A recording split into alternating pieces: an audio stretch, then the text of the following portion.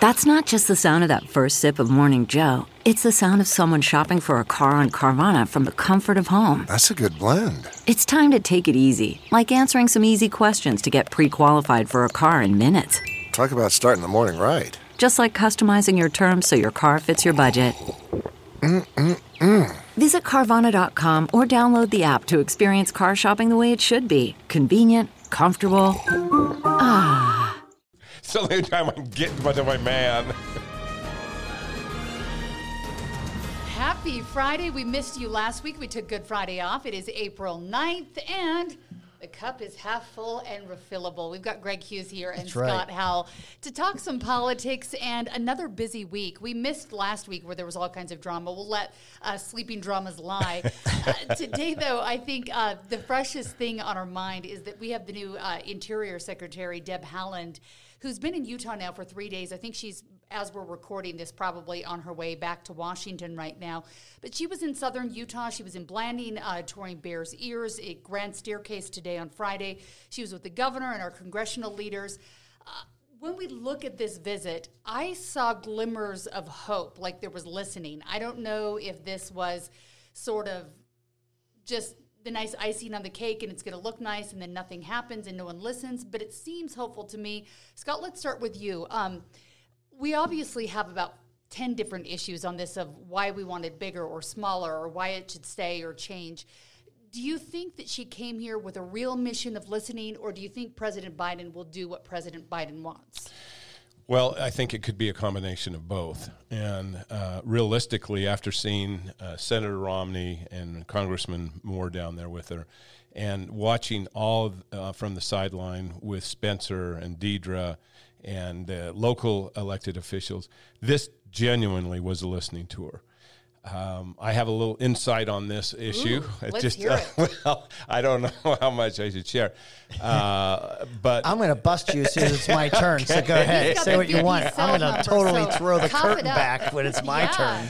Well, we'd been working and reaching out back to the Secretary's office, and one thing that they told us, and you'll probably appreciate this, Greg, this is not going to be political. You didn't see any Democratic legislative leaders down there. You didn't see any chairman of the party down there. You didn't see me. You didn't see anybody else.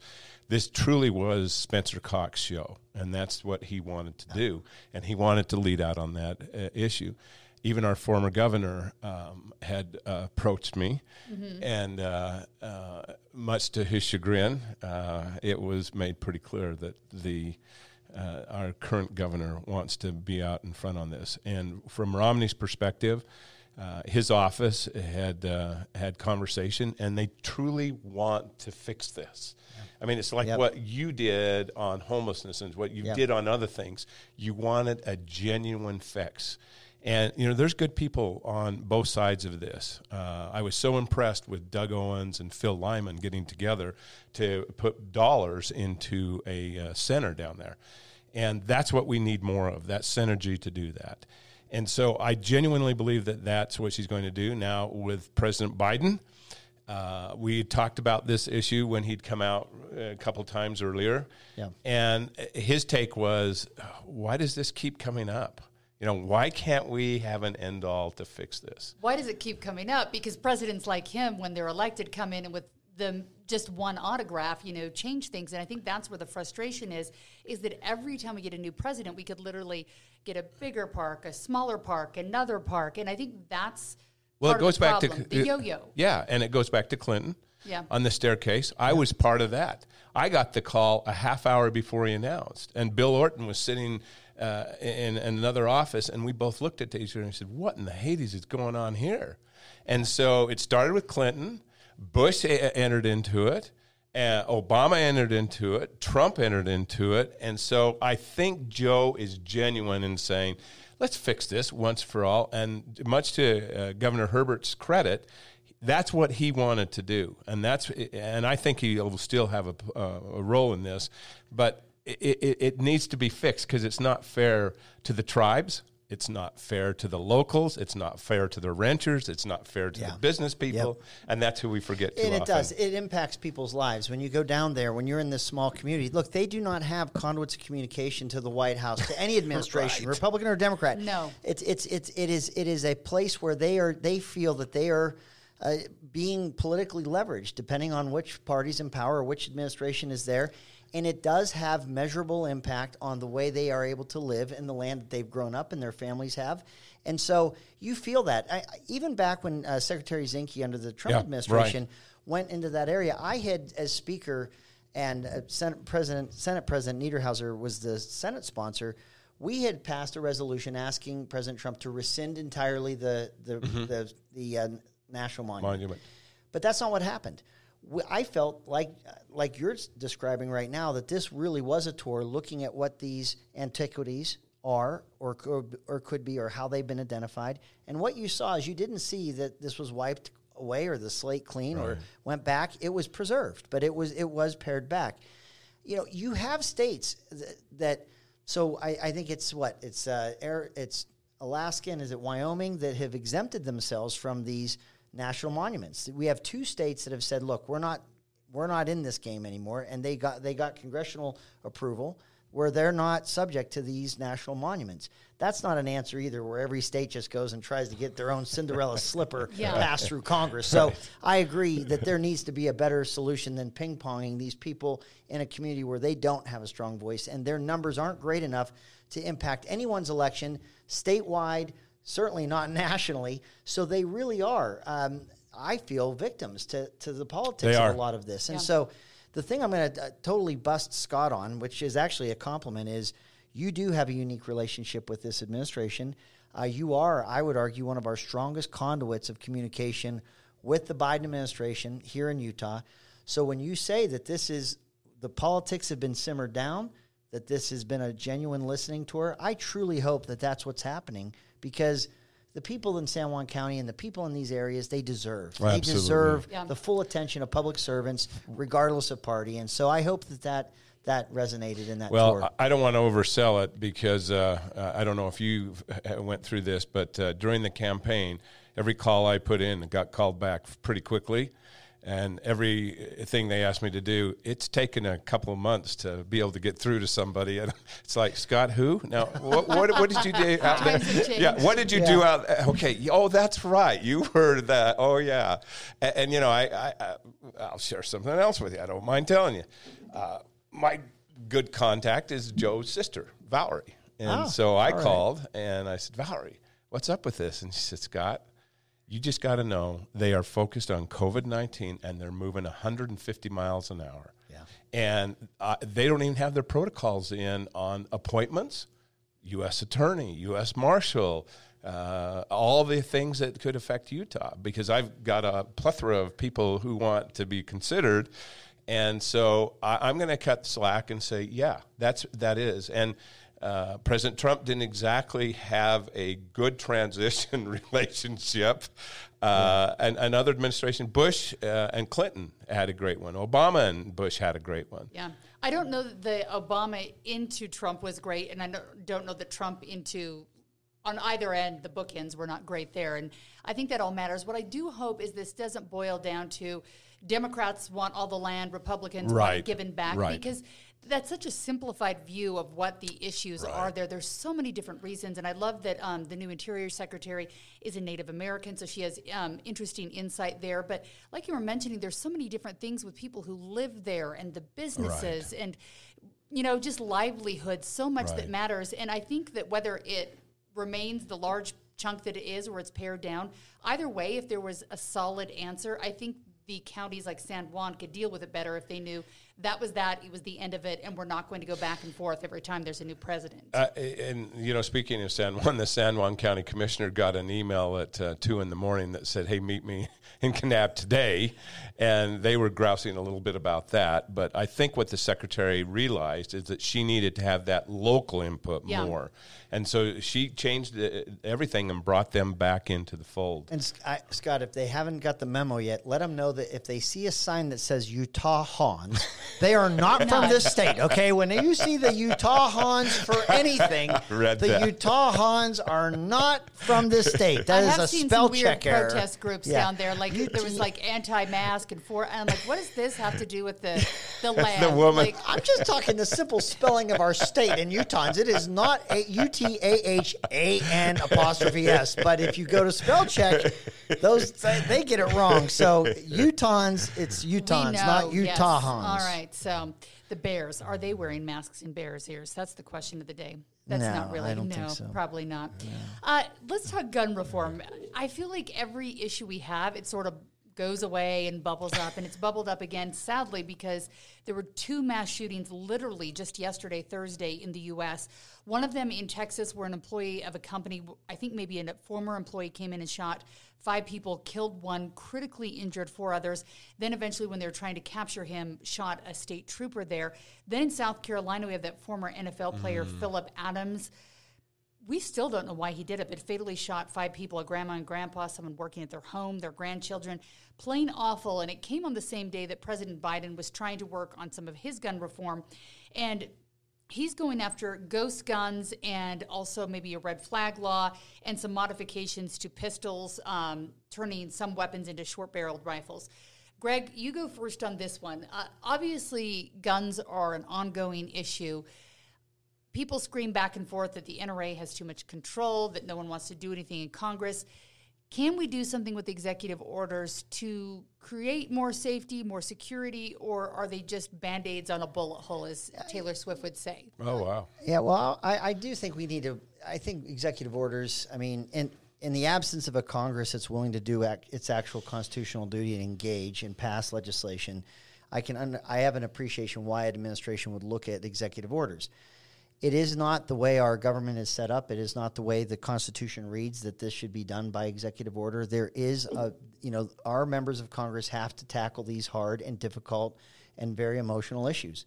Having been a former lawmaker, I can tell you that if there is an idea that we can pass a bill that will take the 300+ million guns that are in our country right now, and they would disappear, or that everyone would turn them in, or that there would be whatever the bill would be that would be passed, would be signed, there's some realities to this country and the right to bear arms and people owning firearms that's not going to go away even if you pass a bill that said as much.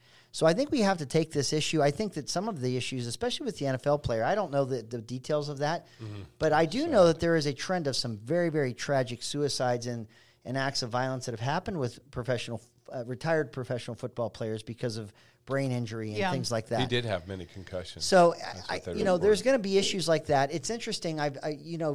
There's all these statistics that run around, Scott, and you've heard them too. But it's interesting that in Australia, which is oftentimes used as a country as an example of when they had a massacre, they outlawed guns, and they've not had a massacre there in Australia since. But there's also statistics that show that there are more guns they're owned by Australians today. Maybe it's illegal to own them, but there are more guns there now than there were back then. And so you could argue that because people are able to arm themselves or have them at their homes, maybe that's why it's not happening. But I just don't think you're getting rid of these guns. I think it's in our DNA. I think this country, we are gun owners. And so let's at least temper our expectations of what we think federal laws can do, because we're not going to eliminate guns. This is not going to be... I watch these BBC shows where, a crime show, where they, use acid or they just, kill people in horrible ways because they don't have guns, right? And I think I'm watching these shows and I'm going, America's never going to this. We're never going to be, having our crazies that are or crimes that there are no guns. Guns are going to be in this country. I don't think that's a bad thing. I think that if you go back in history, it's why Japan didn't want to really invade the United States, because we all... knew how to arm ourselves. So anyway, that's my... So you're saying at the very heart of us, we're all violent and we'll find ways to kill each other. I think we're a sovereign nation, and the sovereignty is within the people, and the people protect that sovereignty with their right to bear arms. So, Scott, on the flip side here, the president has been saying that these executive actions, they're not infringing on anyone's right to bear arms. He's only wanting to take care of things like ghost guns. Does that really change anything? And a ghost gun, for people who don't know, I had to Google it myself, are these guns that you can print or you order the parts and put it together. I think some people do it as a hobby. I think some people don't want to be traced. will control of that solve our problem, or at least a piece of the problem, or is it just a drop in the bucket? I think it's a drop in the bucket. I think people who want guns are always going to be able to get them. For my 8th birthday, my grandpa Tuttle lived in Castledale, Utah, and gave me a .22.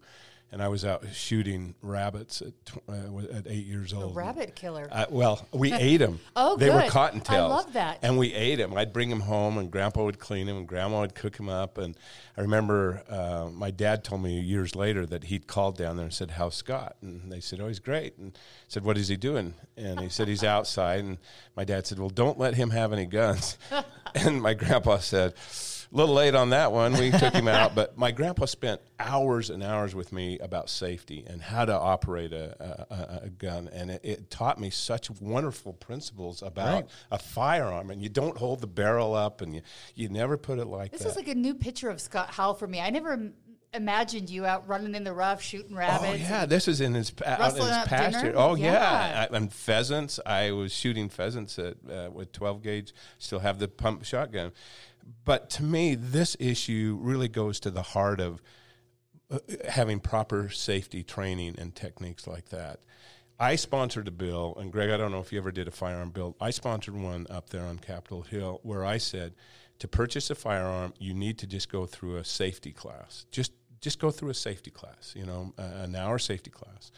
And it passed the first reading in the Senate, and the next day, the NRA was all in our chamber, and they went after, and Republicans voted for it. Yeah. My good friends. And that day they pivoted, and I thought that was so unfair because it wasn't I was banning guns. It wasn't I wanted to take them away. I wanted to have them safe. I had one of my constituents, their child invited a young man from India over to their house. A couple had moved in out there. And they were 8 years old, and his mom had left a firearm on the cabinet in the kitchen, and the little boy from India picked it up, went over and shot himself because he didn't know. He thought it was a toy. So that's why I sponsored the bill, because the family came to me, and they were immigrants, very smart people, and the mother just said, "What can we do? What can we do?" And it was a pure accident. It's funny. I'm tracking what you're saying because you don't know what you don't know. You don't. If you're unfamiliar with guns and you've never used them, and there's no one in your family, you don't have a grandpa Tuttle to take you and help and get you a .22 and do those things, then you don't know whether there's a passion there or a comfort level there. I've actually argued that within as an elective at least, within our high school curriculum, there ought to be a course where you get familiar and can learn, because there's a lot of people that didn't grow up around guns that when they take a course or they do something, they find that they have an interest or that they're more comfortable. I think education, how can you go wrong? The more you inform someone, the more you educate them, the better it is. And I think, real quick here, Ben McAdams and I decided to take a concealed carry class. Ooh. And so we went out together. Ben must have been so confused. He probably was saying, I bet you he got an F. If they tested him, he got a gun, so I'm imagining myself Ben got an F. I'm just predicting that right now. I just heard your story. You got an A. Ben got an F. Well, Kurt, what was Kurt's last name? Bramble? No, Kurt from the house. Kurt Oda. Representative Oda. Kurt Oda and a Potion taught the class. Oh, okay. And so Ben and I went out there together, and it was out at the, whatever the gun range is out there, Sperry or something like that. And so we're sitting there in class, and there were people from General Edge Council who were in the class with us. And I'll never forget, and I'm not being sexist here, I'm just telling the facts. This woman walked in, and she had her purse there, and she was a little late, and Ben was sitting here, and I was just on the other side of him. And she walked in, and she lifted up her purse and turned it over, and this firearm, this pistol, this 9mm pistol, hit the desk. And we're all going, and she said, "Is this the class where I come to learn how to use this thing?" Oh, my God. And, I've never seen Kurt Oda. Everybody's under the table at that point. Everybody's taking cover. And so I think as a Potion said, "Is it loaded?" And she said, "I don't know. I don't know if it's loaded." But that's to Greg's point, and you never having fired a gun. Don't you think it just is common sense to have, if you get a firearm, you ought to be able to do it? I think the only thing that makes sense in Biden's, what he could do, is maybe the red flag laws. Now, they weren't around when I was up there. They probably were when you were. Yep. But that might be a good deterrent to know if Scott Howell and Linda Howell are in a domestic quarrel and the police have the information, it's probably a good idea that they come and have a cooling off period. Now, I'm a Second Amendment believer, but maybe it's a good idea that someone intervened. I don't know. The sticky part about that, and we explored this issue in an authentic way without talking points Emotion or all that. But the problem that in getting something like that passed is the subjectivity of who makes the accusation, who makes the accusation, and is it valid? Is it and so there's just there was a lot of gray area there that it was hard to find an area that's reasonable. You can describe one where it's so intuitive you would want that to be the case, but there's to codify that was what was the challenge. And the interesting thing I was going to say is I can't account for all mass shootings, but when you go back and look at them, especially the ones that make their way into the news where we're paying attention, most of them, it seems to me, are buying their guns legally. They're going through the process. I mean, they can trace where the guns came from. They're not legally obtained. And so the question is, what kind of these controls are going to stop these things? It's tough to ask because they're jumping through the proper hoops. They're getting the guns legally. They're not, these ghost gun. I don't know that I've ever heard of a mass shooting with a ghost gun. Maybe they've happened, Heidi, you bring up two excellent points. The first is, remember the Las Vegas shooting. Why do we have magazines that hold more than 10 rounds? I mean, I just don't get that. I had a clip in my gun, but I had to recock it every time. But I think we could have a common sense, like maybe you only need 10, 15 bullets, I don't know. But think about that guy down in Vegas when he was shooting out of the hotel. And he had the bump stocks. He had the bump stock. And then the question I have for you, Heidi, is the media sensationalizing this too much? Is that should the role of the media to say, there was a shooting, that's it? I don't know. That's a tough question, and I think we talk about this ourselves when it goes on in the newsroom, because when somebody goes and, wipes out 10, 12 kids at a high school or whatever, I feel like people want to know, they want to understand, so you need to report. But then you could cross the line where it's too much, and then you get the copycats. But you can't not report about it, too. So I think it's this double-edged sword of, what is the right answer? Because, we don't say, oh, we're not going to report about that kidnapping because we don't want other people to kidnap or that murder, And so it's just like, where do you draw the line of what you talk about or not talk about? Now, we don't have this issue here, and you're a local reporter, so everything you just said I totally get. But when you have the murder rates that you do in Chicago, where people are being killed at the frequency that they are, and you have some of these inner city places where certainly the number of those that have been victims of violence with guns or deaths, you are just fundamentally not seeing that reported like you are some other shootings. That is where far more people are dying with those shootings just all over the place than in mass shootings. They get the attention. And there needs to be an accountability to that and to the leadership of those cities where that is happening so frequently without pause, without remark.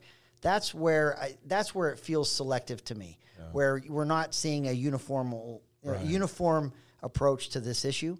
And then then it gets even worse that if there is a mass shooting and someone thinks it's a white supremacist or someone who is Republican, we see it everywhere. But if they were left leaning and they were the other way, you don't see the same attention. That's not locally. I'm not saying that's locally. I'm saying the national narratives that we see in our cable network news. There seems to be a different emphasis. At least that's what I gather. I know. People always like to say that it's always crazy white men that do it, but I saw some pictures. I think I brought this up recently, but someone put all the pictures of people from mass shootings over the last couple of years, and it's every creed you can think of out there. Sure. It's a mix of people, and so it's not all the same person. I don't know who this most recent one was in Texas. I don't know that they've named them yet. The mass shooting in South Carolina is obviously a black man. The shooting that was at that super grocery store, I think he was Syrian. I mean, he was. You can't assign it to one race or one population or rich or poor. We've got problems all over the place. When I think about this issue, I always think about Gabby Giffords, Congressman Giffords. Yeah. So sad. And I saw her last night on PBS before Biden made the announcement. He jumped off the podium, went out to the audience, and gave her a elbow bump. And she spoke just very carefully. And what a remarkable story of someone that has taken the worst thing in life and turned it into something positive. So. Absolutely. She's been remarkable to watch. And her husband as well. I want to skip on to another topic because we're not going to solve guns today. But Utah's mask mandate, we can Give us solve 5 that more in minutes. like We 5 had minutes. it, but that's it. I know we were almost there. Almost. So the state's mask mandate, according to the bill that was voted on in the legislature, signed by the governor, ends the mask mandate April 10th, which is Saturday tomorrow. But it's making a weird puzzle piece of where you can wear masks, where you cannot. Scott, we've seen Salt Lake City's mayor coming in here and using her executive powers to keep a mask mandate, while Salt Lake County's health director is saying we don't need it. And the interesting thing that I look at, whether you're for or against masks, is everyone keeps saying follow the science, listen to the scientists. But when you look at Salt Lake County and when they go through the numbers, they're saying our case rates are low, our ICU numbers are dropping, our positivity rates are dropping, our vaccinations are going up. We never were wearing masks and shutting things down to get rid of the virus. We were trying to protect the vulnerable, which we've done, and vaccinations are the direction we're heading. Is Salt Lake City just playing political games, or is this really something we need to be doing and still protecting the vulnerable and wearing masks? Probably a little bit of both. Okay. If you look at it from that perspective, I think there's probably a left-leaning group that's leading Salt Lake City right now that are more on the socialist side. And on the other side of it, I was just listening to a broadcast on the way down here. A national CDC director was talking about mask work, and they asked her specifically about Utah. We have about 1 million plus people vaccinated now, and the question was, do you think it's okay for us to lift that mandate? And her answer was, you're not there yet. You're close, but you're not there yet.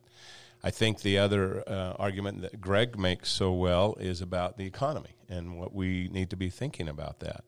For me, it's a personal decision that says, I don't want to take any chance. Our family passed it except my son that lives in California. He and everybody in his family, his 4 kids, and they all got it. His wife didn't get it, and they were sick, and we were scared and nervous. I don't know what protocols he used. I want to think that as a good father, he probably listened and had them. But it's a serious disease. I mean, it's bad. So I think common sense has to rule here. And when Gary Edwards, the county health director, said, hey, we're in line with this, the mayor came out and said, well, we're going to keep doing this. And I think private business has a piece of this. Yeah, I really do. I think that they have a responsibility to ensure that what they want to do. You know, Heidi, when you walked out and you didn't have on your mask, I said, did you guys lift the mandate today? Because I thought, you know what, maybe they did. I don't know. No, they You hadn't. walked out without a mask? I know. I I was am being naughty. shocked. I was putting my makeup on at my desk. And our problem is that I'm putting my makeup on. I'm like, oh, he's here. I'm going to go grab it. But you can't put your makeup on while you have your mask on. And I walked out and I was like, oh my gosh, sorry, I'll grab it. But I'm going to tell you something. This place, they pay attention. We had a technical guy who came in here once. I didn't have that mask on. I may as well have had the bubonic plague inside this room. It is so true. So I don't know, Greg. So we're looking at this too, and I think when you go, and I think you may have to wear your mask like a mask beard for the next while, whether you want to wear your mask or not, because you got to have it there just in case, but you may not need it. I went to Costco the other day, and they had a big sign out saying masks are still required here. I think the same with Target and Harmon's. So do you like that there are options, or is this just Republicans being jerks and wanting freedom? No, here's what I hope happens. And look, you have states like Florida, and that if you look at the infection rate per 100,000 people versus a state like California, which has a lot more mandates and restrictions, Florida's not worse. I think they're better than California right now. When Texas, Governor Abbott decided to take away the mandates, it was described as Neanderthal. They're seeing their cases continue to decline in that state, because this is what I hoped we see happen here. Just because we say it's not mandated, it doesn't mean that people won't take reasonable precautions, or that businesses might still ask you to wear a mask. Yeah. It doesn't mean so.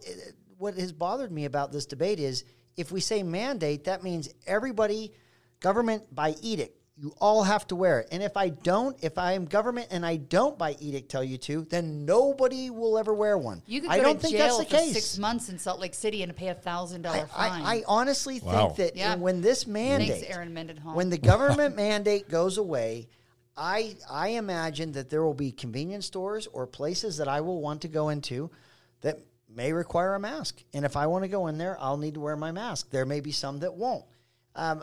It will be up to those businesses, that want to keep their employees safe and customers safe. It'll be up to the patrons and how we want to make sure we're safe. But it's okay because we can exercise these precautions in a land of liberty, and we don't need government edicts to say that we're going to either have not a mask to be found or everyone's going to wear it. I think that the mandates are not the same as no one's going to wear a mask or everyone's going to wear a mask. I think you'll see a reasonable blend, and I think that's good. I think that people will still wear masks even after April 10th in our state. Will you drive to Utah County to go shopping because you don't have to wear a mask as opposed to Salt Lake County? Yeah, well, you know what? That's the power of a consumer now, isn't it? You power your dollar. You can go where you feel most comfortable and more safe. I picked up some habits I'm not going to get rid of. The mask it's hard to... It's still, I'm not disciplined enough in the mask, wearing it for long periods of time. I can do it if I'm running into a store or something. But I'll tell you what I do have is I've got this little hook thing I've used to open up doors. I have determined after this whole thing. You've become a germaphobe? Oh my gosh, I just don't want to open up doors that people with their grotty hands have touched. I just liked opening it without touching what they touch. I used to do it in public bathrooms all the time. I've just extended it to... I'm going to open up doors of public places. I'm going to take a picture of that so people can see when we post this. It's brass. It doesn't carry germs. That's what they say on Facebook. Oh, okay. Yeah. All see right. that? I think it's It brilliant. is true. So, pick their noses, pick their butts, hold the doors open. You never know. Because here's the other thing. It's spring. Allergies are coming. Yeah. Do you know how in trouble we are? Because the first person that, coughing is like, you're yeah. in trouble I now, have right? bad allergies. Is So why I cough as soon as these Tried to hide allergies it, hit, yeah. it's going to be like one of those zombie movies where everybody's running because they think you have it. I don't know what we're going to do with allergies with our fear of coughing in public now and all those other things. But I think there are precautions that I have become used to now, and it's not touching what other people touch if Yeah. I can help it. I'm going to keep. You're going to wipe off your gas pump? Yeah. I might do. use. You know what? I use. I get a paper towel. Yeah, Is that the what you paper do? towel. I do too. I get a take that paper towel. Learning And new then secrets here. Yeah. Well, if you go They have to 'em. Sinclair, Yeah. they have a little dispenser of little plastic things that you just use in there. So Yeah, I like that. Two things on this, Heidi, real quick. The first is I have really learned to appreciate the mask. And, when I used to get on a plane and I'd see, and most of them were Asians wearing masks, I used to think, why are they doing that? That's just so weird. Because they had a bird flu everywhere. That's why. Well, that was the first thing. But the second thing, the RSV rate went down so much. And, that's the young Yeah. kids that get that. You know this as a Yes, mother. I had a preemie, and that's like a big concern for when they're born Huge early. concern. Yeah. And that about went away. And this is the first year for me personally. I've never had a cold. I did not have one cold this year. But I like what Greg said. And it goes back to this principle of one time of Joseph Smith taught this. Teach them correct principles and let them govern themselves. And I think on this one, what you're saying, and I don't want to put words in your mouth, but the principles are out there. Listen to the science. And if you think your family is fine without having a mask, you've been taught that this principle, that you could catch this and it could still happen even when you're vaccinated. Yep. They don't have the data on that yet. And so I think that's where you have to really be realistic about government and what we do and the edicts that we put on. By the way, let me give you a life hack. If you got a college kid, okay, in your family who lives away from home and they come to visit you at home, college kids do not socially distance by instinct. Right. They're coming home. They're like little super spreaders, these college kids. I had my system down. I wasn't getting this thing at all. I didn't have. And then my daughter comes home over President's Day weekend, and she just aerosols my whole house. She just takes the cookie jar, the bag of cookies I'm sticking my hand in, and she aerosols in there, gives me COVID. She does. That is my daughter. Was rude. So if you have a college kid, red alert. That's my life hack. You need a teacher to cough into her elbow, although we use those to elbow bump nose. These kids, everybody they know, they're telling me this story before I even got, everyone we know, they get it and it's all fine. They don't know anyone that has any serious complications. And I'm going, then why are you in my house? Exactly. Okay, you seem to not care. So I just think if you have a college kid and they're coming home, just know. Stick them someplace. Yes, just go put them somewhere. I think it has taught us some personal responsibility, though. I've been guilty in the past when I have a cold. I always feel like I have to go to work because I'm like, they'll need me. What are they going to do if I don't go in? And so I'll go into work feeling miserable because I think I'm doing something right and helping people by going in. So I think in the future, maybe we've learned the lesson that if you're not feeling well, take the sick day, stay home. So I think there's a few things we've learned. What I wish we would have learned and talked about over the last year is the personal responsibility of, maybe if you drank only one Diet Coke a day instead of 3, or like just exercise. There's so many things of our personal responsibility of being healthy, of the way we eat and we exercise and the sleep we get, that we haven't talked about that, because there's a lot of things we can do to strengthen our immune systems, but we're like, whatever. Heidi, it's been shocking that we have not seen a greater emphasis on health and wellness. If we know that is how our immune system can become stronger and we can be healthier, it's not a long-term longevity issue anymore. It's immediate. And yet, the way we quarantined and the way we weren't able to go anywhere, I was gaining weight. I gained the COVID 20 pounds, it wasn't 19, it was 20. And that doesn't help you with the immunity. So, health and wellness is such an important part of it. I take vitamin D3.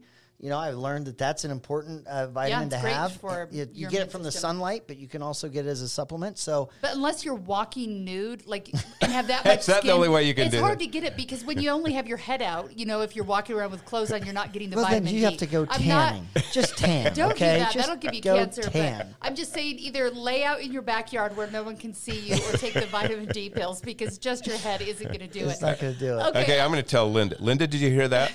Okay, when I get home, it's time to go tanning. Heidi said, nude. Go to the tanning salon. Maybe don't do that, because if you get arrested, I can't be responsible for this. All right, so no mask burnings just yet. I want to talk before we go real quick about the border, because Senator Mike Lee visited last week. We saw Burgess Owens down there this week. I know we're not going to solve this problem right now, but there's got to be a way forward. Everyone wants to blame Republicans or Democrats for this problem. Can we all admit there is a problem? Because we have all of these people. How do we take care of them? I don't know. Can Scott feel my look? Because I know that the Biden administration has a problem with the word crisis. They've been a little bit shy about that word. I think there's a crisis now. There was a crisis. Do you admit there's a crisis? We'll ask you that. 100%. Yeah. I mean, this is the answer. If there were people like Greg and like me sitting down and saying, we're going to come up with a solution. Greg did this on homelessness. He led that, and he said, we're going to come together and we're going to have a solution. This should have been fixed 10 administrations ago. Mm-hmm. And we should have had a policy where you don't have to come to the border in order to gain entrance. In each country, we should have attached to the embassy. Yeah. Where they can go in there and they can plead their case and they can say this is going on.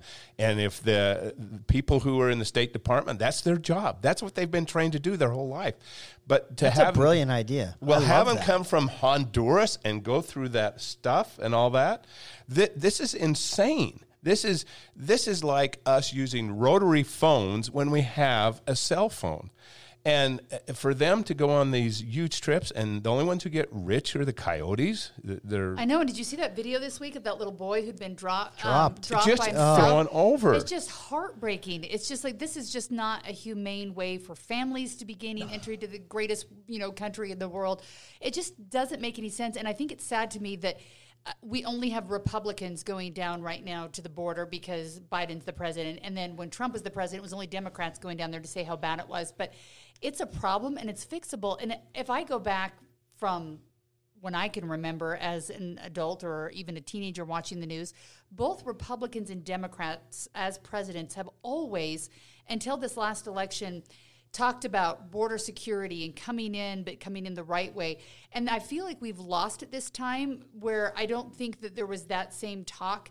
And it doesn't mean that things can't change, but everyone campaigns on it, but then does nothing about it. We've been talking about trying to fix DACA forever. So we've been talking for decades and decades about the issue, and it's a great thing to campaign on, but no one ever does anything. So how do we fix it, Greg?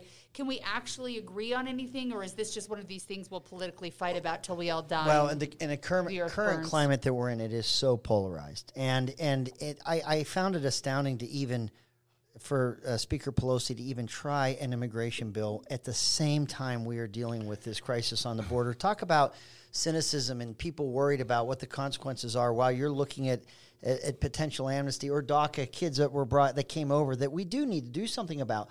But in the time, it was almost like they didn't want to do anything about it because of the timing they were pushing that forward.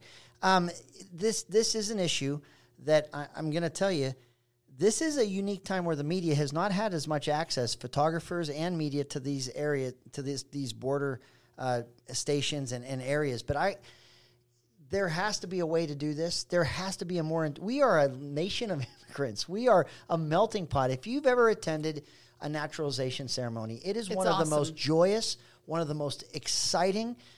I've been honored to be asked to speak at these naturalization ceremonies, and we take selfies together for 45 minutes after it's over. People are so excited.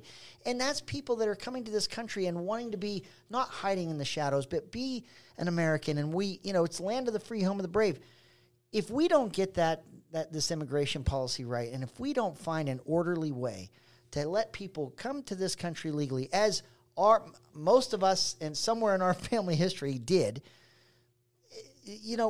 it's wrong. It's absolutely wrong. But what you see right now is you had, during the campaign, if you heard a candidate for president that said, we are not going to deport because someone is simply without documentation. They have to be a criminal or something else. And you know that the current president, President Trump, was not allowing entry and would deport if they were not documented. Or if you had an asylum case that you wanted to have adjudicated, you had to wait outside the United States and not have it adjudicated in the country. And when you hear the campaign's positions be completely opposite than that, how did we not think, or that there would not be a surge and there would not be a desire to come across, because the policies for coming across, if undocumented, were not going to be necessarily enforced the way the Trump administration was doing it. So that's all politics. And I'm just going to say that if we want to get this right, we have to think about these. I mean, just that image of that child that you described is so horrific. Do we finish the wall, though? Everyone thinks the wall's the answer, and then we see a kid getting dropped over the wall. Well, I do. I've even seen that the new Homeland Security Secretary has considered now finishing and completing that wall. So it looks like there's even, maybe they've been chastised and told not to say that out loud, but there has been discussion of making that more difficult. Only so that we can, again, deal with how do we bring people in. Have a wall or a fence, but have a wide gate. And I think that's where Scott says, I think we could work this out. I do. I think there's common ground to be found, but not currently in the climate that we're in. Yeah, Heidi, this, and Greg, this goes down for me, is I hate it when people say, oh, you're trying to solve homelessness, or you're trying to solve the immigration. And, it's so much more complicated. It just boils my skin, because it's not that complicated. No, it doesn't seem that hard. It's not. Okay, us three here, let's go put to our embassies in every country a border control group there. And if you want to come in, or you've experienced criminal activity and you feel like you're a victim and you fit all that criteria, then you can be at the list.